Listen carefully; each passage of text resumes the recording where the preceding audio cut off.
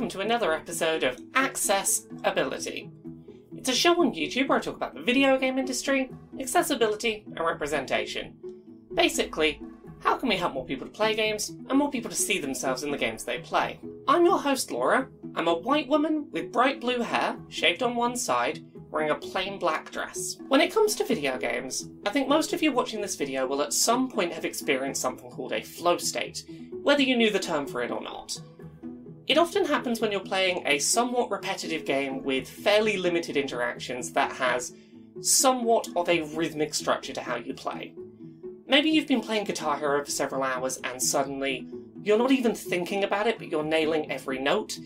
Maybe you're playing Super Hexagon and you're dodging every obstacle and you feel like your mind has gone totally blank. It's this zone where you are thinking and you are focusing and you are doing the activity to a point where you're not even realising you're doing it, you're just sort of in the zone, you're in the flow. Games with limited possible interactions that are consistently paced can be really good for thinking about other things in the background. The way that a flow state works is that you are doing really well, a lot of your brain is focused on doing something really well, but you're not doing it consciously. You've reached a point where your conscious brain has been able to sort of disengage from that task, and that sometimes gives you room to think about things without, really thinking about them. Sometimes when I struggle to come up with video ideas for this series, I'll play games deliberately to try and get into a flow state, because if I sit down and try and force myself to think of an idea, it doesn't always work. But if I let it happen in the background while the rest of my brain is focused on something else, it can really help me to come up with those ideas. It's a very specific state of mind that can be really useful for background processing ideas. Perhaps the most classic example of this is Tetris, a game that for decades people have been using to mentally clear their mind and zone out.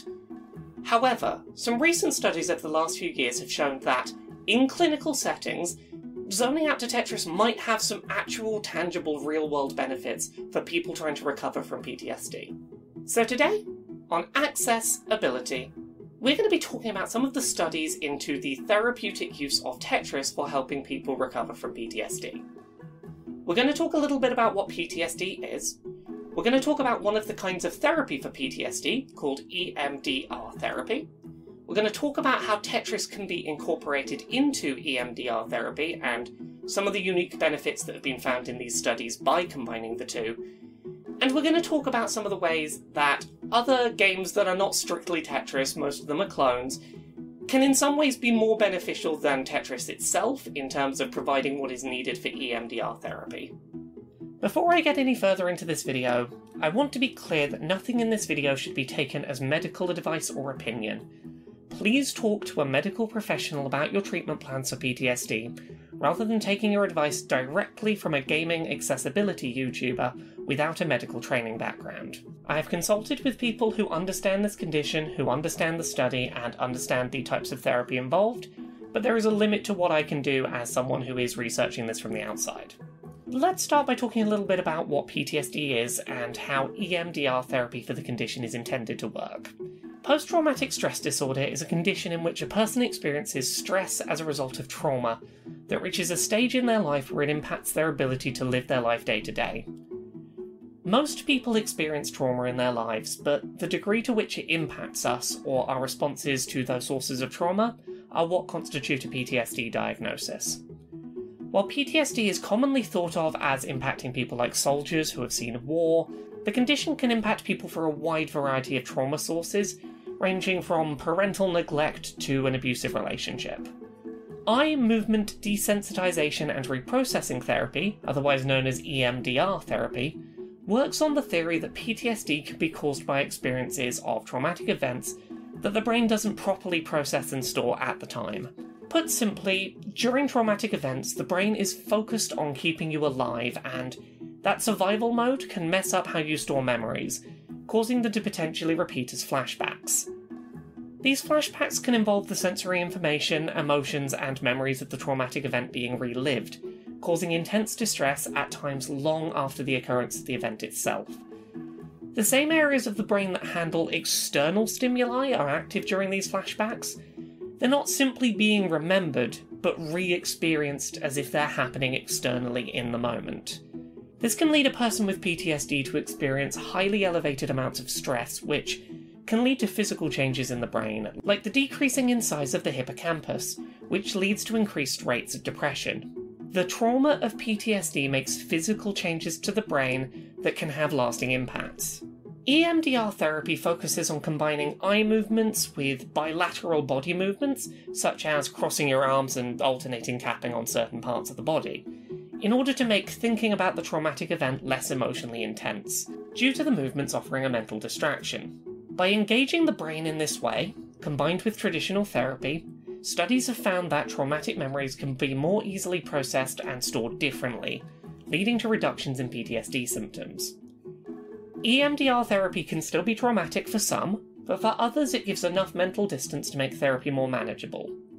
It's not the only therapy option for PTSD, but it's one option that can be helpful. So, how does Tetris play into this? Well, in the summer of 2020, a study found that by combining gameplay sessions of Tetris with traditional EMDR therapy sessions, compared to just EMDR therapy alone, the group that incorporated Tetris had measurably improved hippocampus growth in adult participants, which correlated to a greater reduction in PTSD symptoms, as well as a greater reduction in depression and anxiety. To put that into context, the group who incorporated Tetris actively saw increased reversal of the physical changes that stress from trauma causes to the brain. The study also found that the positive results of EMDR seemed to last longer in those who combined Tetris play with EMDR therapy. This is a single study, and it doesn't definitively state whether the improvements were caused by having a task to focus on while processing the traumatic events, or by Tetris being just mental work that could be substituted for something else. But the core of the finding seems to be that Tetris, alongside EMDR therapy, can improve the quality of improvements seen by people with PTSD. Additionally, it has also been theorised that playing Tetris directly in the aftermath of a traumatic event can have a similar effect, and help to ensure that the traumatic memory is properly processed. Now, at this point in the video, I'm moving outside the bounds of the study, and I'm talking more anecdotally about the experiences of those with PTSD that I have spoken to, who have been engaging with Tetris after news of this study started to spread. While there is no definitive proof, most people I spoke to with PTSD, who have had positive experiences with Tetris alongside EMDR therapy, seem to attribute the reaction to the game's flow state, and its similarities to how EMDR works.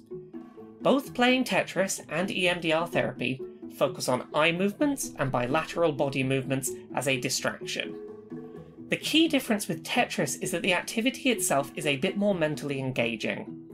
Because someone playing Tetris has to actively engage with those eye movements and sensory inputs, dedicate a bit more focus to them, while replicating the conditions used in safe EMDR therapy, it's easier to get lost in those movements, helping to compartmentalise their actions and the memories they're focused on. Quinn Clark, whose pronouns are they/them, is a writer, researcher, and a person with complex PTSD, who helped with some of the writing on this video's script. Here's what they had to say on the subject, as someone who has undergone EMDR therapy in the past. Dissociation and comorbid dissociative disorders are commonly associated with PTSD, including states of depersonalization, detachment from oneself, and derealization, detachment from one's reality. This state is entered involuntarily in order to protect us against the very real pain of re-experiencing a traumatic memory through a flashback. When someone dissociates due to the pain of a traumatic event, they can end up dissociating as a coping mechanism to avoid that pain and therefore delay the process of properly storing their traumatic memories. This is what EMDR aims to rectify. It would make sense then that having a safe, predictable, distracting form of entertainment, which utilises bilateral body movement, like Tetris gameplay, would help the processing of traumatic memories. During a flashback, panic attack, or dissociative episode, a helpful technique is to ground yourself using movement, sight, sound, touch, taste, and smell. I can anecdotally attest to the benefits of video games helping me come out of a flashback. Now, not all Tetris versions and modes are equally useful for this. One aspect of Tetris highlighted to me while working on this video was the need for modes where a player can set a consistent gameplay speed. As default, most Tetris games force the player to increase in speed and difficulty the longer they play. This can cause the game to get more stressful and take up more mental processing to keep up with, disrupting the benefits of getting lost in the zone for a while. The last thing you want if you're using this as an EMDR therapy tool is to abruptly find your grounding tool getting too difficult and hitting a game over screen.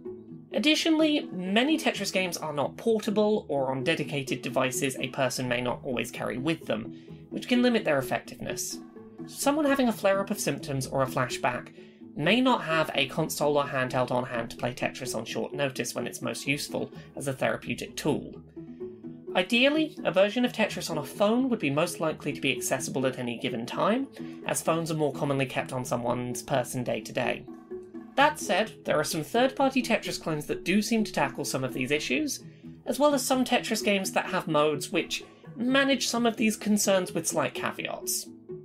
Tetrio, Tetr.io, is a browser-based game on PC that has a Zen mode, where players can set a set speed level and turn off leveling in order to play Tetris at a fixed speed which does not change for as long as they want or need. Nulpo Mino is a downloadable PC Tetris clone that has a similar customization option to allow for consistent speed play. With a slightly more polished control setup, by going to practice mode you can set a speed that does not increase. On Android and iOS phones, Classic Blocks is a Tetris clone that, while very bare bones, allows you to manually set a gameplay speed which does not change, if you would benefit from having Tetris on hand without needing a dedicated device to play it on. If you're looking for an official Tetris game that is portable, modern, and supports unchanging gameplay speed of a reasonable length, Tetris Effect on Switch supports fairly lengthy, but not unlimited length, fixed speed gameplay. Players can go to Effect modes, then Quick Play, and set a consistent speed match. At most you can play 600 line clears worth of Tetris, but that will take a long time to complete, roughly an hour at level 1 speed, and for most players that will be plenty. While Tetris isn't a definitive treatment for PTSD, it's not even a treatment for PTSD by itself. The fact that when combined with EMDR therapy it seems to have additional benefits is really exciting news. It's wonderful that we have found something that seems to be accessible and seems to make EMDR therapy more effective. EMDR therapy for PTSD is all about grounding, distancing, and distracting yourself while you re-engage with traumatic experiences. If a Tetris flow state can help you to get that level of distraction while being engaged and doing the activities you need to do for EMDR, if it can provide an engaging distraction to help you to meaningfully work through those traumatic experiences and to engage with EMDR therapy, that's fantastic. We can't overstate how great that is as an option to discuss with someone that is helping you work out your treatment plan. Trauma can be really distressing to engage with, and if Tetris can be a more engaging distraction that works on the principles that already make EMDR work for many people, that's a great option to be aware of. While you should obviously discuss any of your PTSD treatment plans with a psychologist rather than taking your advice directly from a gaming YouTube video, Tetris alongside EMDR might be a useful grounding tool and may be worth discussing with your healthcare professional. If you and your therapist decide to do this, it's really important that you remember to separate your gaming for therapy from your gaming for fun. Working through trauma is a lot of hard work, and you deserve space away from that. You deserve things that are fun for you and are not working on therapy all of the time. And there is a very real possibility that if you discuss this with your therapist or your healthcare provider, and they decide this is right for you, Tetris may become a game for therapy. It may not be a game that you can play for fun anymore, and that is something you should bear in mind, because you need things you can do outside of therapy that are fun, that are for you, because if you decide to do this, it might help you, but you might have a different relationship with Tetris afterwards, and you need to be aware of that possibility.